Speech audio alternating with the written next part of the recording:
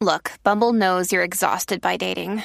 All the must not take yourself too seriously and 6'1" since that matters. And what do I even say other than, hey? Well, that's why they're introducing an all-new Bumble with exciting features to make compatibility easier, starting the chat better, and dating safer. They've changed, so you don't have to. Download the new Bumble now. Hi, I'm Dr. Caroline Leaf, and welcome to my podcast, Cleaning Up the Mental Mess, a podcast where each week I share practical and simple tips and techniques to help you take back control of your mental health and life. In this episode, I sit down with Dr. Henry Cloud to discuss why boundaries are essential for optimal mental health, how to set and stick with boundaries, how to help someone while protecting your own mental health, what boundaries are necessary in marriages, and what boundaries are necessary with children, and how to teach your children to set boundaries, and so much more. Dr. Cloud is an acclaimed leadership expert, psychologist, and best-selling author. He draws on his extensive experience in clinical psychology and leadership development to impart practical and effective advice. Dr. Cloud is a New York Times best-selling author, and his books have sold over 10 million copies. Success Magazine named Dr. Cloud in the top 25 most influential leaders in personal growth and development, alongside Oprah, Brené Brown, Seth Godin, and others. He's a frequent contributor to CNN, Fox News Channel, and other national media outlets. You may know Dr. Cloud as the boundaries expert, and I'm so excited to have him on my podcast today. Thank you for tuning in once again to my podcast and for all your support. If you like today's episode, be sure to leave a review on iTunes and share this podcast and this episode with friends and family and on social media. Thank you so much for joining me in the studio today. Dr. Henry Cloud, it's an honor to have you here. I'm really excited to interview you. I love your work. I've followed you for years. We've passed each other in the night in green rooms at different conferences, and it's just so lovely to connect with you in person. And I appreciate you passing those notes so I'd have something to say on the stage. That was so helpful. It was really good. You helping me helping you. I love the notes. People don't usually write my talks for me, and I appreciated it. I love that. Well, it's such an honor to have you here, and your work's been so foundational for so many people, and it's fascinating, your background. We have a similar background. We were just sharing before we started the interview, and I wanted to ask you, the first question is, what got you into researching and writing about boundaries, and why did you find this important enough to write multiple books on the topic? Well, it didn't start out with a plan to write multiple books on it, for sure. So I'm a clinician, trained as a clinical psychologist. My specialty from early on was adults. And so when you start to work with adults and you look at the clinical spectrum, depression, anxiety, and all the personality disorders and all of that, there's sort of two lenses that people come at that with. One is, they try to just solve problems and give techniques. But the other lens is to ask the question, well, why are these symptoms there, to begin with? And I was always in the, getting to the root of things. And early on, I began to really go deep into the construction of the human personality and the construction of the mind. And when you look at that whole world, really, it's a developmental process. And I early on figured out that, the reason we struggle with depression, anxiety, et cetera, is that the piece of equipment that we are, the person, it's not like I don't think you just treat depression, you treat the person whose mind and body is creating depression. So we're looking at the equipment of how a person is wired. And when you look at that, it just started to totally make sense to me that an adult doesn't show up as an adult. They get there through a developmental process. So good. But things go wrong. And so some people don't have what they need.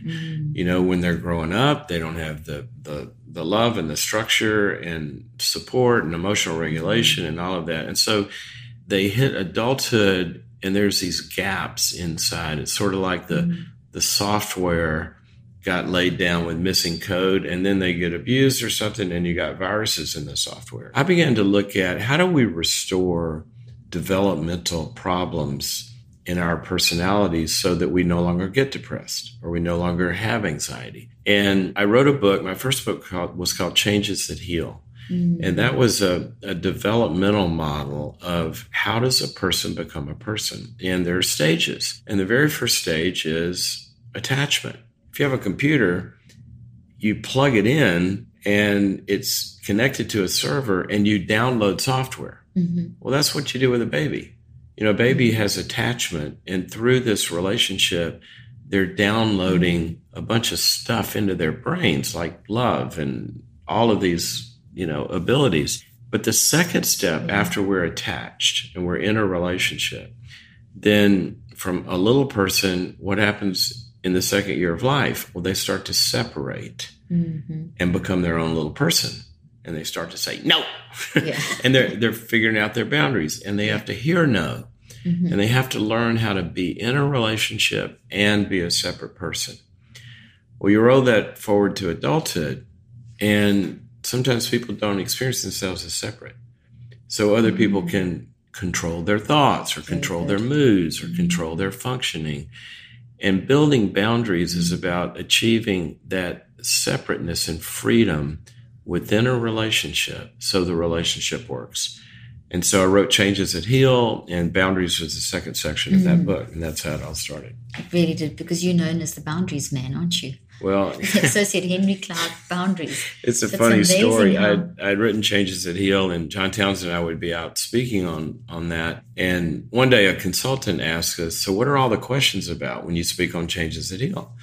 And we laughed and we said, all the questions are on boundaries. And he said, why don't you write a book on boundaries? So we said, okay, then we won't have to answer these questions anymore. And that's how it started. That's amazing. It's basically, you've got all the derivatives of the first boundary book. So it's really reached out to so many different levels, hasn't it? Yeah, it's crazy. It still goes. I've got an online platform called boundaries.me that provides ongoing coaching in boundaries. So here we are all these years later, and you know, the problem never goes away. As long as you have a human with another human, there's a boundary in there somewhere. And in a lot of relationships, that boundary is getting violated. And so people have to learn to reestablish those. Well, that's so valid what you've just said. And I love the fact that you spoke about the mind so much, because a lot of people think mind, brain, the same thing. And you really focused on the mind. Yeah, which is fantastic. Yeah. Now you've mentioned... one of the most important things that anybody can understand is that your mind and your brain are not the same thing. Oh, good. You're speaking my language. They're not the same thing. It would be like saying the motherboard of a computer and the software is the same thing. Exactly. And it's not. It's not. And yet people are so indoctrinated to think the mind is the brain that they feel they have no control. And I've seen a lot of your work. You talk about people taking control despite what they've gone through. And I love that. Because the interesting thing is, you know, so much of this stuff, and you know, let's just focus on anxiety for a second. Because we've got panic attacks, right? And they'll all of a sudden begin to have a panic attack, and it takes over their, quote, mind. That's how they experience it, right? And the body. But they don't realize, you know, by and large, your brain is producing all of these alarm signals. And until you separate your mind from your brain, then you're a victim of whatever your brain's doing to you. Outstanding. That's such a good explanation. But once you realize, wait a minute, I am not these feelings. I'm not these crazy intrusive thoughts. I'm separate from that. And once I begin to observe it, then I can rewrite the code. And now we're on to a better path. So good. That's so good. Can you define a boundary? Things that we're talking about, can you give us a nice, simple definition of boundaries? The simplest definition that I've always used is a boundary is a property line.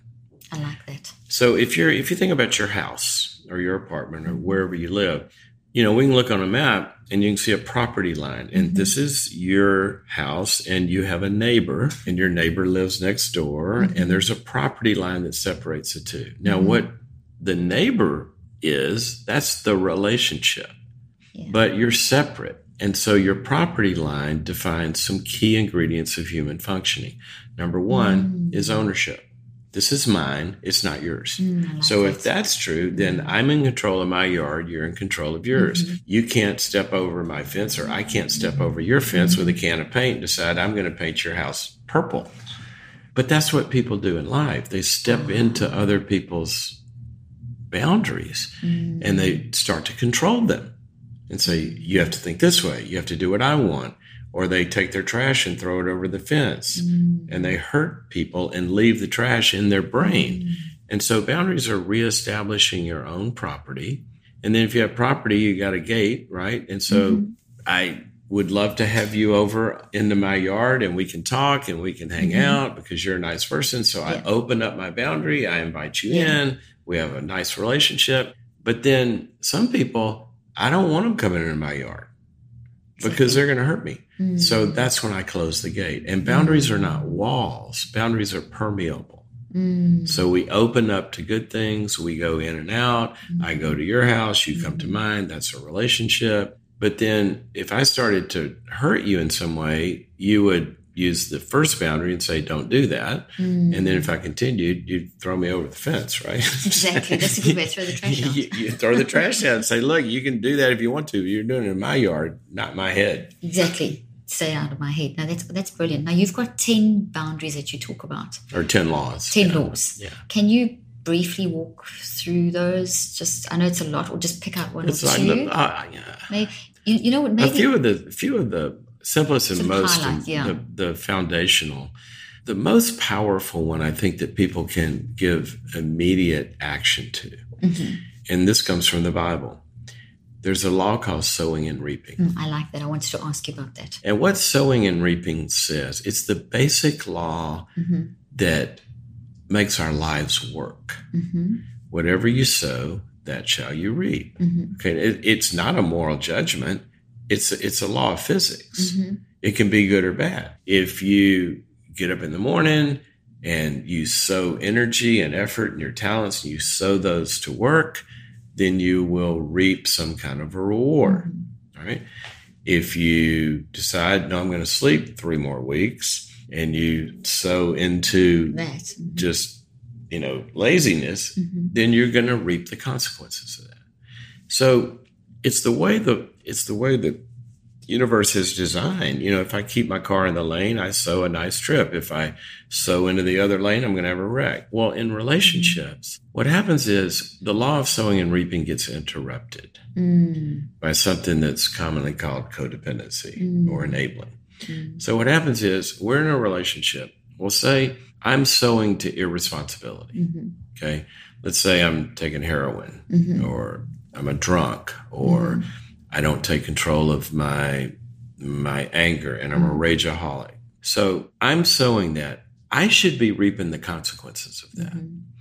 But if you're an enabler, then what happens is you enable me to not reap the consequences of that. And you're reaping all the pain. Exactly. So you're bailing me out. I'm not paying my bills. Instead of reaping, no food on my table, you're writing all my checks for me. I'm not responsibly acting in life, but you're reaping the pain. Exactly. Or I'm not taking control of my anger and I'm screaming at you. No one's growing. You're reaping the pain. And so what a boundary does is you come up and say with the law of sowing and reaping, they say, look, I can't stop you from using drugs. I want you to stop. I'll help you stop if you agree to stop, but I can't stop you. But I can stop myself from reaping the consequences of your drug addiction. So that's when you say, I'm no longer going to live with you if you're on heroin, or I'm not going to be around you if you're screaming drunk. So what you've done is you haven't tried to control me. You've taken control of yourself and your property. And you've said, I can't control you, but I can limit my exposure to you. And what that does is million good things. So good. It gets you out of pain. It stops your dependency on my getting well in order for you to have a nice life. But it also leaves me with the consequences. And that can wake somebody up to get sober or to stop Make the yelling at changes they somebody need or to to get change. a job or whatever. One of my New Year's resolutions is to work out more and stay more active. In order to maintain a regular workout routine, it's so vital to stretch and take care of your body pre and post workout. One of my secrets to helping my body recover and feel amazing is my Theragun, an easy to use and absolutely amazing handheld percussive therapy device. I use my Theragun before my Orange Theory workout classes to help wake up my muscles, and after my workouts to help with muscle recovery, and even during the day to help relieve any stress related to sitting or standing too long. I have already noticed a difference since using my Theragun device. Stiffness, knots, and soreness are no longer issues. And just for my listeners, Theragun is offering an amazing deal. Visit www.theragun.com/leaf and you'll get 2 free attachments with any purchase. The link will also be in the show notes. I actually want to read a quote out of Law 10, the Exposure Law. Yeah. That was everything. All of it's fantastic. It was hard to pick a quote, but this just caught my attention. You say, because of these fears, we have to have secret boundaries. We withdraw passively and quietly instead of communicating an honest no to someone we love. We secretly resent instead of telling someone that we are angry about how they have hurt us. Often we will privately endure the pain of someone's irresponsibility instead of telling them how their behavior affects us and other loved ones. Information that would be helpful to their soul. There's a lot more, but I just thought that was such a good summary. Can you talk a little bit around that and Law 10? Yeah.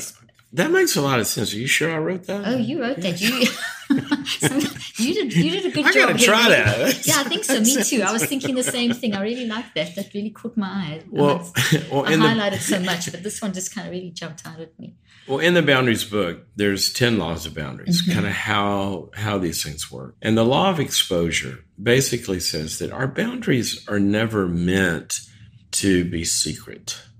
If you walk down the street, you can visibly see where somebody's property line is. There's a fence or there's a sidewalk or whatever. Well, in relationships, there's no real visible line other than our skin. So I can step over your fence, right? Yeah. I can do something hurtful to you. I can be mean to you, or I can do something that's harming you.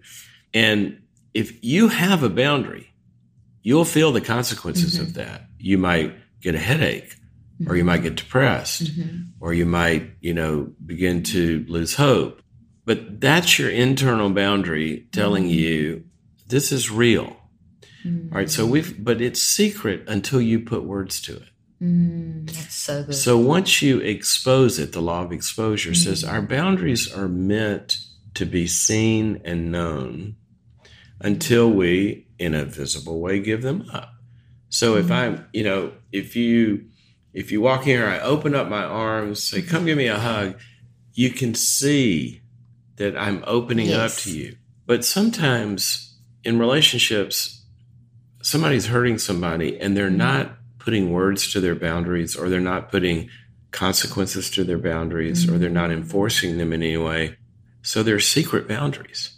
But their body and their mind and their soul is experiencing the reality of those consequences. So we're trying to make what is you're walking around with, the pain you're walking around with, to begin to give expression to that. You give expression to it, it can do its work, but not as long as we're not doing anything about it.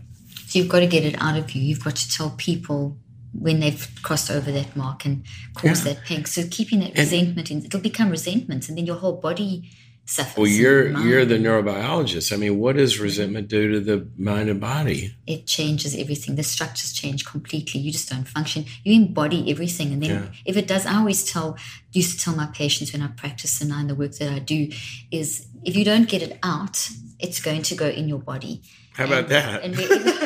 It's whatever so you don't get out is in. It's in, and your body's we've all got genetic flaws, so it's going to hit the genetic flaw that's the weakest. It's like where the drain, where the water runs down the drain, and that's why this appeals to me. Okay, can you say that again so everybody can hear that? It's going to hit the genetic flaw. The flaw in your body, the weakness. So wherever there's a weakness, it's like when you have those floors where they have drains, and the drains, or in your courtyard or something, and there's a drain, and everything is angled towards that drain, so the rainwater will run off into that area. So when we keep resentment inside of us because we haven't exposed our boundaries and we haven't said to someone, that's as far, I need this space, or you've crossed something, if you keep that inside of you, that resentment then is building, it changes all the chemistry, the blood chemistry, changes everything about how you're functioning, embeds inside your brain as a toxic thought, embeds inside your body, every cell of your body, and then wherever there's a genetic flaw, that eventually gets damaged because all this quantum energy that's toxic, which affects the electrical, physical, and chemistry functioning of the body, then hits that weak area. So like the water will all run down to that drain point. That drain point is your weakest area, and that will suffer the most. And it's different in different people. Exactly. So someone, it might be GI symptoms, someone else it might be cardiovascular, someone else it might be their skin or migraines or their thinking. Or their brain thinking's always starts to involved. go screwy. Thinking's always involved because, like you said over there, it's going to people withdraw passively, or so then there's this unspoken, kind of tension between people. Or right. Whatever. So well, it's interesting. As a clinician, in the early years of my practice, one of the things that we were seeing a lot, and I don't know the stats today. I mean, it's for sure still a lot, but I mean a lot, was I was treating a lot of eating disorders in women and a lot of bulimia and a lot of anorexia. And associated with that, you would see oftentimes a lot of panic attacks. And that's where the brain, the amygdala just goes crazy, right? And it's telling your body something's wrong. And so what people do is they're experiencing all of that alarm system going off in their body. Yeah. Well, your brain's got to make sense of, or your mind's got to make sense of that. So here you are, you're feeling this feeling of dread. And so your brain, your mind both will go, I'm feeling scared. There must be a reason. Oh, the plane is going to crash. I better avoid the plane. And then they don't get on the flight and they calm down for a minute. And what they've done is they've tried to explain why my body is going crazy. What they don't realize a lot of times is whatever this phobia is or this panic, that's your mind's attempt to try to make sense of how you're feeling. And in reality, what you're feeling is you're walking on the planet with no control of your life. So the alarm system's going crazy. So they would talk about a panic disorder or, an eating disorder. And when I would say, let's talk about boundaries, it would seem like, why in the world are you changing the topic? Well, I'm not changing the topic because if you could get back in control of your life where your brain can go to sleep, it can't go to sleep if there's burglars breaking in the door all the time. Exactly. But you start to get in control of your life. There's an alarm system that's working. You can go to sleep because everything's okay. Well, then the panic goes away. Yeah, that's the eating disorder goes away. All these symptoms, because you're rewriting the software, again, that controls what your brain does. Exactly. And which is a lot of your work of rewriting, getting the mind to get back in control instead of the goofy alarm systems. Exactly. It's that control element that you brought up is just so vital because when you feel out of control, you just feel like you can't do anything. And that's very scary for people. Talking... Oh, gosh. Think about it. I used to use the example about boundaries all the time. Think about this. You're driving down the freeway. Yeah. And you're holding on the wheel. You look in the lane next to you, and there's a psycho cocaine addict in the lane next to you, and then he turns his steering wheel and your car moves. Yeah. And then you try to correct it and you can't, and somebody else has control of your car. Well, wouldn't you be panicked? Total. Take the steering wheel back. Get some boundaries and say no to a bunch of this stuff. You'll find out you can stay in your lane. You can get to where you're going. That's what I want to ask you next. How do we do that? So I want let's talk a little bit specifically, like, for example, what are boundaries necessary in a romantic relationship. I want to talk through like children, parenting. Could we do a little bit of that, Henry? Is that okay with you? So what are some vital boundaries that are necessary in relationships, romantic relationships? Let's start there. Not just general relationships, so romantic relationships. What would you, and how would you implement them? Well, Let's get practical. First of all, so I want you to distinguish when you say romantic relationship, just define the difference, because there are some differences. Of course. But basically, a lot of what goes awry in romantic relationships are the same issues that go awry in any relationship. And you're just closer, so you're going to experience them more. Intensely. You're going to experience them sooner, but you're going to experience them at a depth that you don't experience where there is, let's call it a less deep attachment. So in a romantic relationship, a romantic relationship is designed for oneness. So if you go way back in the beginning of the story of the Garden of Eden, the two shall become one. Okay. So obviously there's a physical metaphor to that. And ultimately, the ultimate romantic relationship is in a marriage where the two bodies become one. So what you've done is you've given up your boundaries, but you haven't lost your boundaries. Now, that's a key distinction. Okay. Have you redefined your boundaries, basically? You've redefined them because, see, you become one in that you've joined the other person, right? But there's still two people experiencing that oneness. And they have their own different experience of that oneness. Now, what you're doing in a romantic relationship is you're trying to get the oneness to work in a way that it's still good for the two that are and have become one. Now, the physical is easy to describe because that's easy. Yeah. But when we're talking about the metaphysical, when you're talking about the soul, when you're talking about the mind, the heart, when two people in a romantic relationship, what you've done is you're opening up your heart, mind, and soul to somebody at a much deeper level than ever. And so what that means is it ups the ante. If we're in a romantic relationship, we're much closer than, the guy you're talking to at the counter at the hamburger joint, right? And so what that means is that we're really, really close, okay? So like a surgeon, if you see a surgeon, I just witnessed heart surgery a few months back. I was in the OR with a friend of mine who does it, and I'm watching him, and he's inside the heart of a person. The care, the control that he had of himself so he would help the person and not hurt them. That's how this works. So you get in a romantic relationship, it really, really becomes important for each person to be in control of themselves because they're literally inside the heart of somebody else. That's a good analogy. So you want to control your feelings.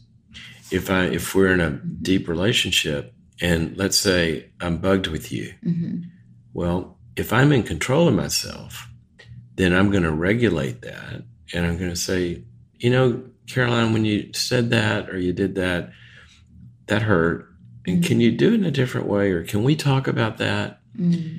Because in the expression of my feelings, I don't want to infect you with more hurt. But I could if I got angry, if I screamed at you, if I got abusive. In a romantic relationship, people have to be in control of their feelings and express those well. They have to be in control of their attitudes. 90 bazillion% of how a relationship works comes from your view of the other person. Exactly. So if you're walking around with a bunch of judgmental, blamey thoughts, then you are going to infect the relationship. So you got to get in control of how you're thinking about the other person. Are you forgiving? Are you accepting? Are you understanding? I talked about open the gate. If I come over to your house, I can bring you a pizza or I can bring you a pipe bomb. Yeah, exactly. Right? Yeah. So in expressions of things, am I giving you empathy? Am I giving you care? All of those kinds of things that are in normal relationships are intensified in romantic relationships. Good. Yeah. And what we see, especially today, and it goes back, I think, even obviously since the beginning of time, but really in the 60s with the sexual revolution. Rollo May, one of my favorite writers, wrote a book called Love and Will. And I think it was in that book, he said that, referring back to the Garden of Eden, so when Adam and Eve realized that they were, imperfect, they covered themselves with fig leaves, but they covered their private parts, right? Because that's our most vulnerable. In the Bible, the word no or the word sex is the word no, not N-O, like K-N-O-W. K-N-O-W. Yeah. A lot of the religious people think it's N-O, but, it's K-N-O-W. It means to know someone. Well, that metaphor of we cover the area that symbolizes the deepest oneness with the person is sexuality. In romantic relationships, like Rollo May said, in modern times, we've taken the fig leaf off of our genitals and put it onto our face. Oh, that's interesting. Think about that. So now you have people giving up their bodies freely, which is supposed to be the most intimate oneness you can have with a person. Giving that up freely, but never being known inside of their soul. And you see these instant hookups that go bad later, because once you start to open up the Christmas package and know what's inside, then the relationship can't make it because people don't have the internal boundaries to sustain it. I recently discovered Noom while searching for some helpful tools on my personal wellness journey and absolutely love it. Because everyone is different, Noom adjusts to your lifestyle. They teach you the psychology behind the decisions you make and then help you keep track of everything from workouts and steps to analyzing your diet and recommending healthy recipes. Noom also connects you with a personally assigned goal specialist and a community of other Noomers, so you have all the support you need to empower your change. Noom is not a diet, it's a healthy and easy to stick to way of life. Noom doesn't tell you what to do and what not to do. It teaches you how to look inside your own mind and make better decisions for yourself. Sign up for your trial today at Noom. That is noom.com/Dr. Leaf. The link will also be in the show notes. And so one of the things in romantic relationships, the ones that work and work well, is that there is a progression of boundaries. And exposure, I would assume the law of exposure is important, that people are really talking about, so important to absolutely how you feel. So, and it's not rocket science. If somebody showed up at your front door that you didn't know, you don't open the door and say, hey, I don't really know you well. What's your name? Sam. Okay, Sam. Hey, come on back to my bedroom. Nobody would do that, and especially metaphorically. What do? Is a relationship well, first of all, you don't even open the door, right? You look through the people and say, who's there? If they show proper identification, then if it's the FedEx guy, what do? Well, you actually step out on the front porch and you close the door behind you and you get to know this person. So after you get to know them a little bit, then you find out, oh, we have some people in common. Then you invite them into the living room. And then you hang out there, and maybe, as the relationship progresses, gradually, you can then get more and more of your heart. But if I'm hearing it's progressive and authentic and honest and open, and it's speak about it. Don't keep it in. It's get that out and talk and share as time goes on, because I don't think people talk and share enough, do they, in relationships, which is, I know when I practiced clinically, I found that was a big issue to get people to share. And on that and it's all external now. It's exactly, it's got to be, it's extrinsic versus intrinsic. What about with a parent and a child, parenting, relationship boundaries in that relationship? What are the boundaries in parenting? How do you see that? Don't even get me started. Do we have 3 weeks to talk here? Well, let's try and do that in a few minutes, because I want to ask you more questions. See, what could you tell us in terms of how? Because we have a lot of parents that obviously listen in on this show. And how can they bring healthy boundaries into the relationships that they can be the best parents? That's a big question. Can you make a nice, simple how? I'm going to give you the simplest answer. Yes. Stop controlling your kids. Great. I love that Stop answer. Controlling That's really good. your kids. Okay? Your job from day one is to not control your kids and help your kids get in control of themselves. That's so it's good. called self-control. That's very, very good. When my girls, I've got 2 daughters. How old are they now? They're 17 and 19. When they got to be teenagers, I sat them down. I said, okay, girls, you're about to become teenagers. Let me tell you how this is going to work, okay? You're going to want a lot of freedom and more freedom, and there is nothing I want to give you more. And let me tell you how much I want to give you. I want to give you 100% freedom, okay? I do not have any desire to control you. I've got better things to do.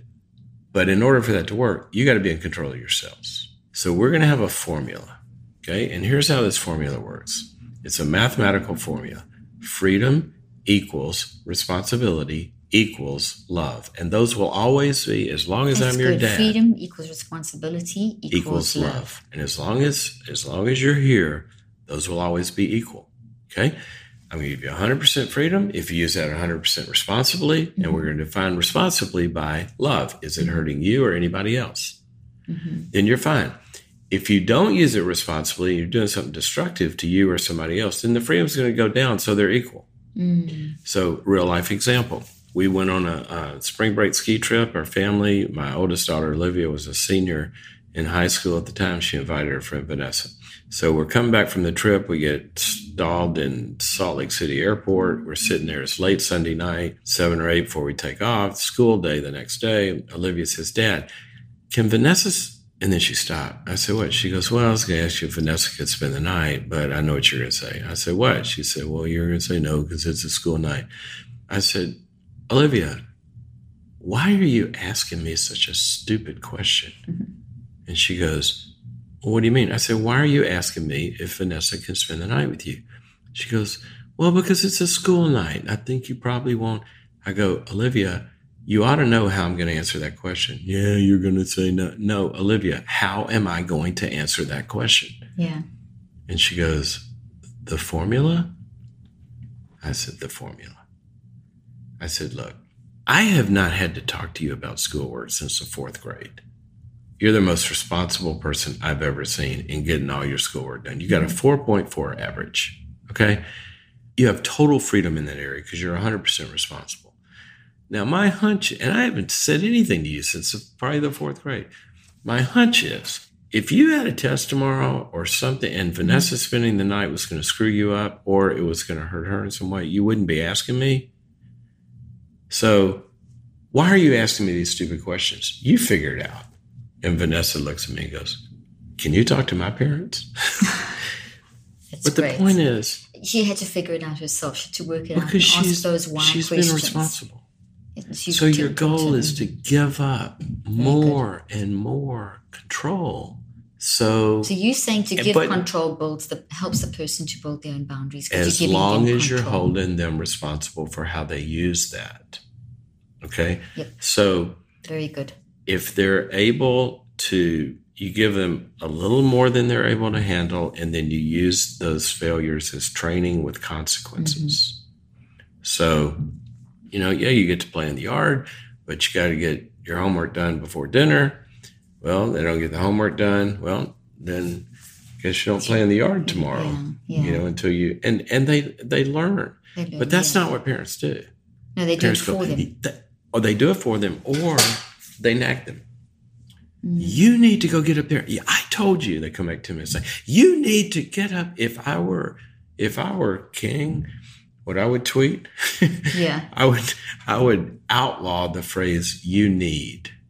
That's good. Out of parents' mouth, because really Johnny's on the couch watching video games. Mom comes down and says, "You need to get up there and do your homework."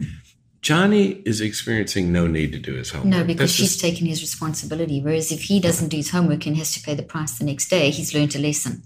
And you know what? Yeah. You'll have a thought that goes through his head. If she says, Johnny, we're going to the basketball game, but the only people that are going are the ones who have done their chores, and I got to do some stuff. Your dad's got to do some stuff. And I'll check in with you at 6. And if you've done your stuff, then you can go. If not, then you're staying here with the babysitter from hell. And so she walks out of the room. Yeah.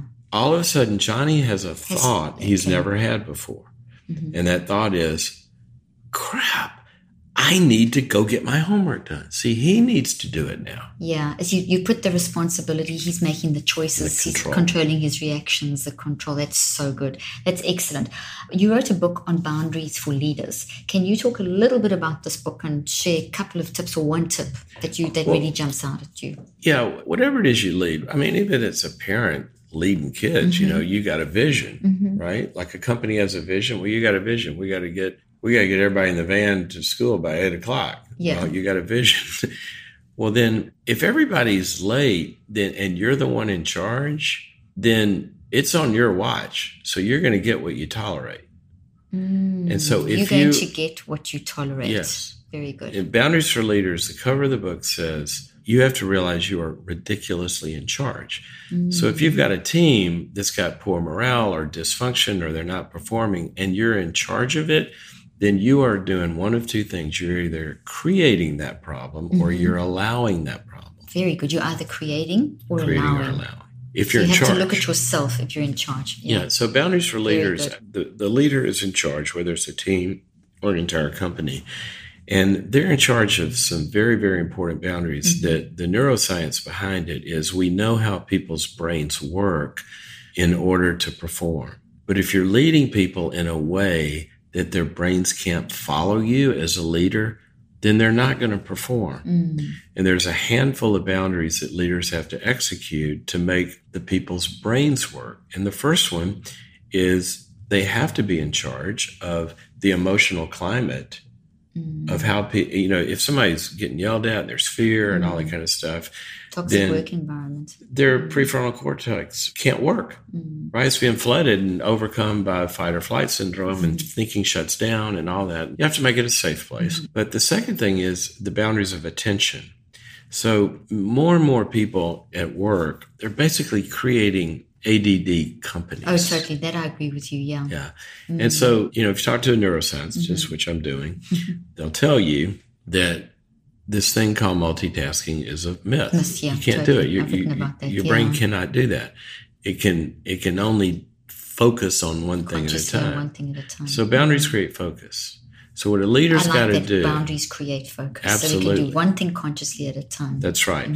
And if a leader knows how the executive functions of the brain work, and when you talk about the executive functions of the brain, what your brain has to do to execute something, then there's three things you have to worry about. Number one, it's got to attend to what is relevant. If you're driving down the road, there's a couple things you got to attend to: the speed, your lane, oncoming traffic. Can't attend to anything else. Somebody starts texting, they lose it. So you've got to attend to what's relevant. A leader's got to keep what's important in front of people at all times, and there can't be more than a couple of things. If everything's important, nothing is. Exactly. Second thing is the brain's got to do is got to inhibit everything that's not important. So you can't go bombing them with 8,000 emails that sound as important as the main thing. So you got to attend to what's relevant. You got to inhibit. And that's a mind decision. You've got to. That's a mind decision. The person has to use their mind to inhibit. That's right. And the leader's got to make it, facilitate structured. The process. So, exactly. And then the third thing is something called working memory.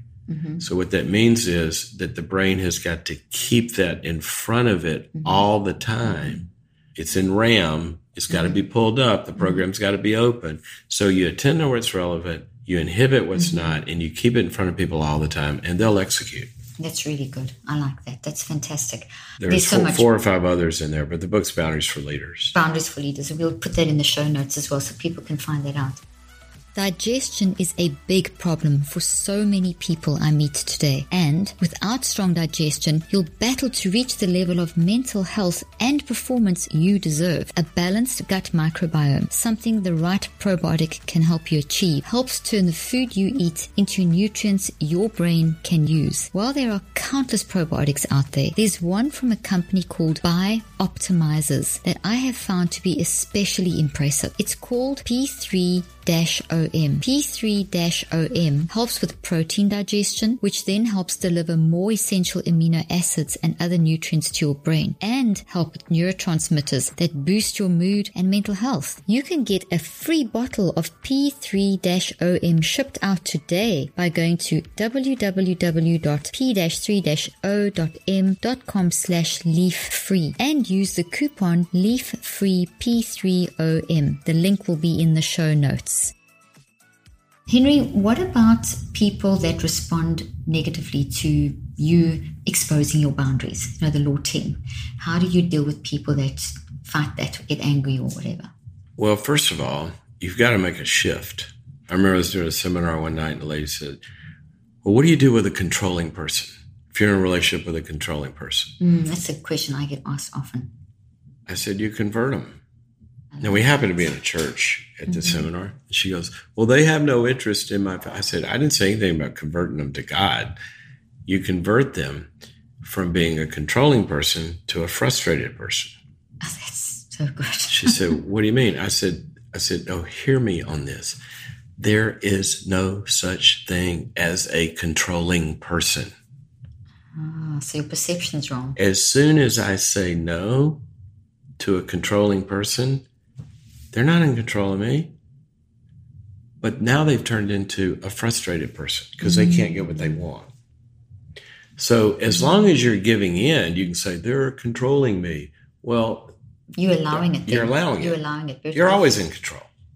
I mean, unless somebody's physically tying you hostage or something. But as soon as you say no, then that's going to diagnose what kind of person am I dealing with. If you're dealing with somebody that's loving, they respect your no. Move back, yeah. Yeah, if I stepped on your toe, we're sitting here, in this interview, if I stepped on your toe and said, oh, that hurt. Don't do that. I'd say, oh my gosh, Caroline, I'm sorry. Yeah, exactly. I'm sorry. I would take control of my behavior that's hurting you, and I wouldn't do that anymore. But if I'm what the Bible calls a fool, then I can't stand correction, or I can't stand the limit. And you say, you stepped on my toe. What would I do immediately if I'm a fool? Well, that's because you stuck it out in front of me. That's because you have big feet. That's because you're always getting them. And I would start blaming you. And so you are going to run into people that don't like limits. And what do? You empathize and you hold the limit. Good. I like that. So if I say no and you get mad or you try to manipulate me, let's role play it. Okay, so you ask me something and I'm going to say no to it. Why did you stand on my toe? Well, that's a why question. Oh, that's true. Say, no, you're the controlling person. Okay. So you're going to ask me to do something and I'm going to say no. Can you go pick up this for me and go and do all my errands today? Oh, no, I'm sorry. I can't do it. Why? I'm busy. I need you to do it. I'm sorry. That's really, I got stuff to do and I can't do it. But I've also got stuff to do. Why aren't you doing it for me? Mine's more important than yours.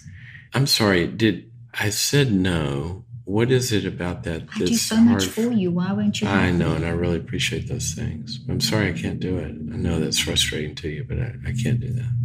And that person can go away and deal with their stuff and do it themselves. Yeah. See, what you're asking me to do is you're asking me to have to justify so that you can overcome my argument. Give me very good. And I'm not going to. No is a complete sentence. So no is a complete sentence. So I don't have to justify it. Now, in most of the time we do say, gosh, I'm sorry. I'd love to, but I got another meeting. Yeah.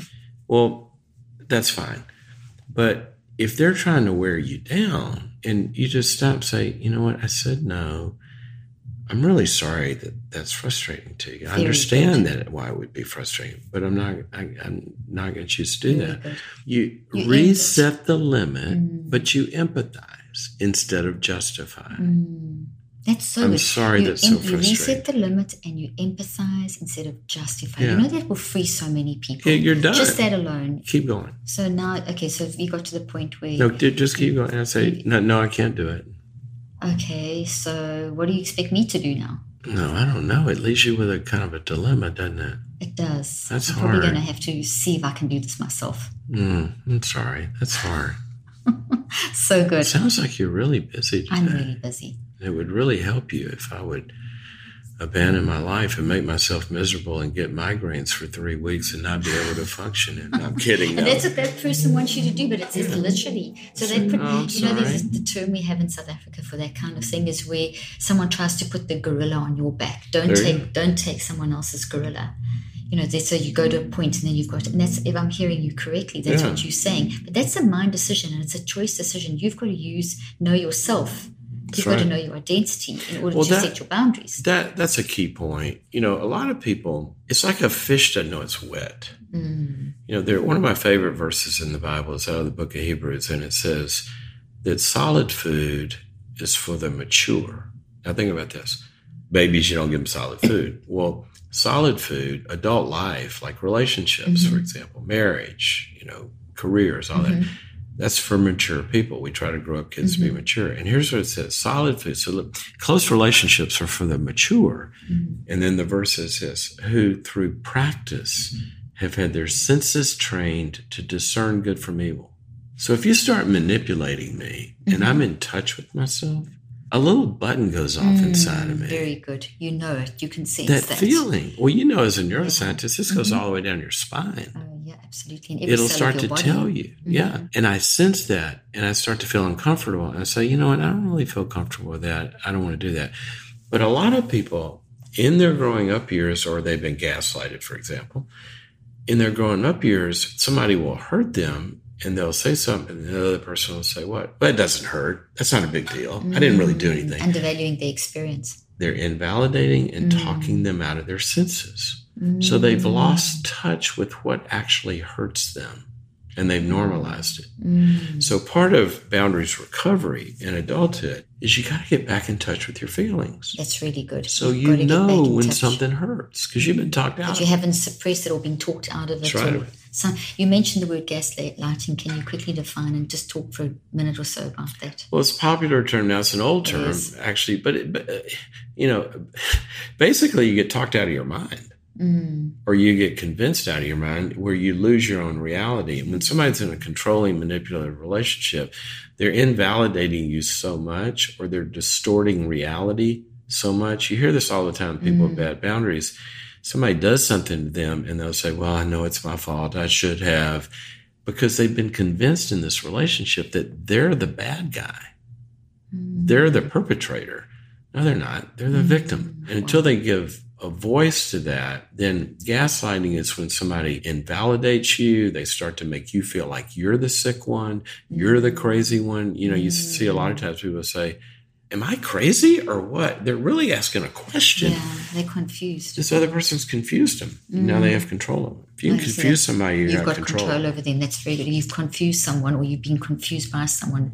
You are controlling, or you're letting someone control you. What about narcissism? That's also something that's just, I don't like labels. I think labels lock them in, but it describes symptoms. Well, it describes behaviors, Yeah, behaviors. And how would you describe a person? What would you say about narcissism? Well, narcissism is, the simplest definition is it's self-love, right? But some people have turned it into an art form. I mean, we all have to have good feelings about ourselves so we can function. Yeah. But ultimately, narcissism is, in its malignant form, it's about something called egocentricity, where I am the center of the universe. Well, if I'm the center of the universe, then you live in my orbit. And I control you and you do everything for me. Well, no. If I'm the center, if I'm the narcissist. Yes, everyone does everything for you. Then you exist for me. Just like the planets revolve around the sun. Well, a narcissist wants everything to revolve around them. So they're always, always, always using every relationship to manipulate people to either make them feel good or worship them or idealize them or give them all their time and energy and this and the other. And the person starts to become invisible because they're not a person unto themselves in that relationship. So what is the advice you give someone who's in a relationship with people that are acting like a narcissist? Well, I did a lot of sections, and if you go to boundaries.me, I've got a lot of even, telling you how to talk to them stuff. Yeah, you've done a lot of good stuff. The very first thing is back to what we said, if you're in a relationship, a good relationship is mutual. So what that means is there's enough space in the relationship for two people's needs to get met. for two people to be appreciated, for two people to be given to. Somebody's giving, there's this flow, right? Well, in a narcissistic relationship, what happens is you begin to feel like the mutuality is missing. That makes sense. And so you start to feel invisible, like they don't listen to you, or you give and you never get anything in return. And not that we give to get, but in any good relationship, I pet my dog and she licks me. Exactly. Right? There's a response. There's some kind of response. Yeah. And you start to feel like this is one-sided. And so the first step is getting in touch with that feeling. Acknowledging that you feel that this is one-sided. You feel that. And then you got to start to put some words to that. Express it. Okay. Get best not done in some big moment. Best done when it's not happening. Say, I want to talk a little bit about how we relate. And I know you love me, and I know our relationship our relationship's important to me. It is to you. But a lot of times I find that, we're mostly doing what you want to do. And I need some time for us to do some things I want to do too. Or we're mostly talking about what's going on in your life. And I just need to ask, are you interested in what I'm feeling or what I want? So you just have a conversation. And then from if they don't respond, we do like the role play earlier on. You've actually got to then almost you move on. And a lot of times they'll kind of revert it immediately back to them and just say, well, hold on a second. Right now we're talking about me. We can talk about you later, but right now, and try to keep it focused and see if they can get it. Ultimately, like you get in a marriage or something, a tough relationship with a narcissist, generally, I would say almost all the time, what it's going to require is a third party. And that's where going to a good counselor, and they can begin to, because it's sort of like dialysis, the toxic stuff runs through the therapist and they can get it in a way said that maybe they can hear. Hopefully. In a different way. Yeah, that's a really good thing. Okay, we've got to wrap this up soon. Gosh, Henry, there's so much I want to ask you still, but what is something that keeps you up at night and something that gets you up every morning? Something that keeps me up at night and something that gets me up every morning. Well, I can wake up in the night for two reasons. One is stress. Okay. And it's generally, I'm by and large a pretty good sleeper, but generally it's because I haven't given my brain and my mind the time it needs to process something. Very good. I love that. Because your brain's going to try to finish something. It's going to complete a loop. Angel mind. And so if I'm overwhelmed, by definition, meaning I've got more going on than I'm giving adequate time to process, it's going to wake me up and say, will you listen to me now? You're not listening to me in the daytime. And that problem's going to come back. I really like that you haven't processed adequately. I've got to process it. And so, like, I'll give you an example. In the last year, a lot of things are changing and just a lot of stuff in my business world. And I was, I'm looking at plans and strategies and spreadsheets around the clock and all this kind of stuff and reorganizing things.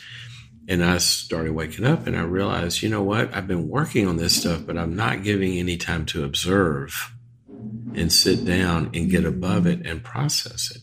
So I had to partition out not working time, but thinking about it all and talking it out with a trusted advisor or two. And I've got to do that long before I go to sleep so it can calm down. If I do it right before I go to bed, boom, I'm going to wake up.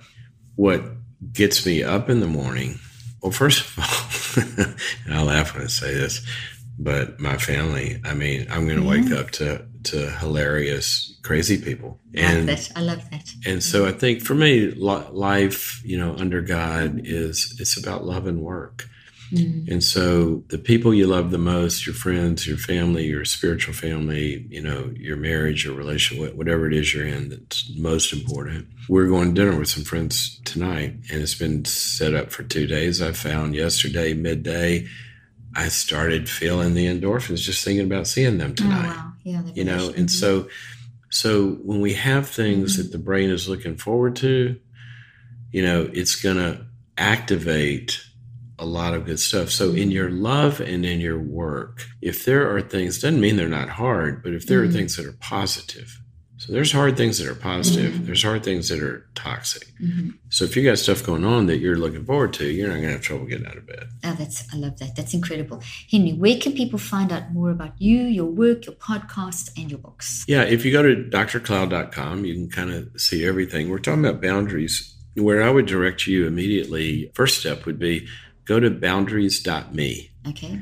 And what that is I've developed an online, we call it an online coaching relationship between me and the audience. And you sign up and I'm feeding you stuff all the time. There's 60 or 70 pretty in-depth courses on that platform of how to deal with a narcissist, how to deal with the extended family, how to reach your goals, what goes wrong when we don't, depression, anxiety, stress. All these topics are on boundaries.me. That's a cool place to send people. Fantastic. We'll put that into the show notes and so people can find that link very easily.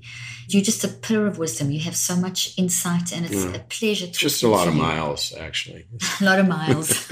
Well, they're good miles. You've done some good miles there. So that was fascinating. Thank you so much. And I hope that we'll be able to continue this discussion in another podcast one day and do it again. And it's been amazing having you on the show. So thank you so much. Thanks for having me. It's been good. Thank you. I hope you found today's podcast interesting and helpful. If you want more tips and help with managing anxiety, depression, and mental health, be sure to visit my website at drleaf.com and to sign up for my weekly newsletter, where I also include a schedule of my speaking events and so much more. And follow me on social media. I'm on Twitter, Facebook, and Instagram. Just look for Dr. Caroline Leaf. Also, I love seeing all your posts on social media about this podcast. I love seeing what resonates with you and what you've learned. So be sure to continue posting and tagging me and letting me know what you think and how these tips worked out for you. And don't forget, leave a review and keep spreading the word about this podcast. Thank you for joining me today. I really hope you learned something new and helpful. Till then, I'm Dr. Caroline Leaf.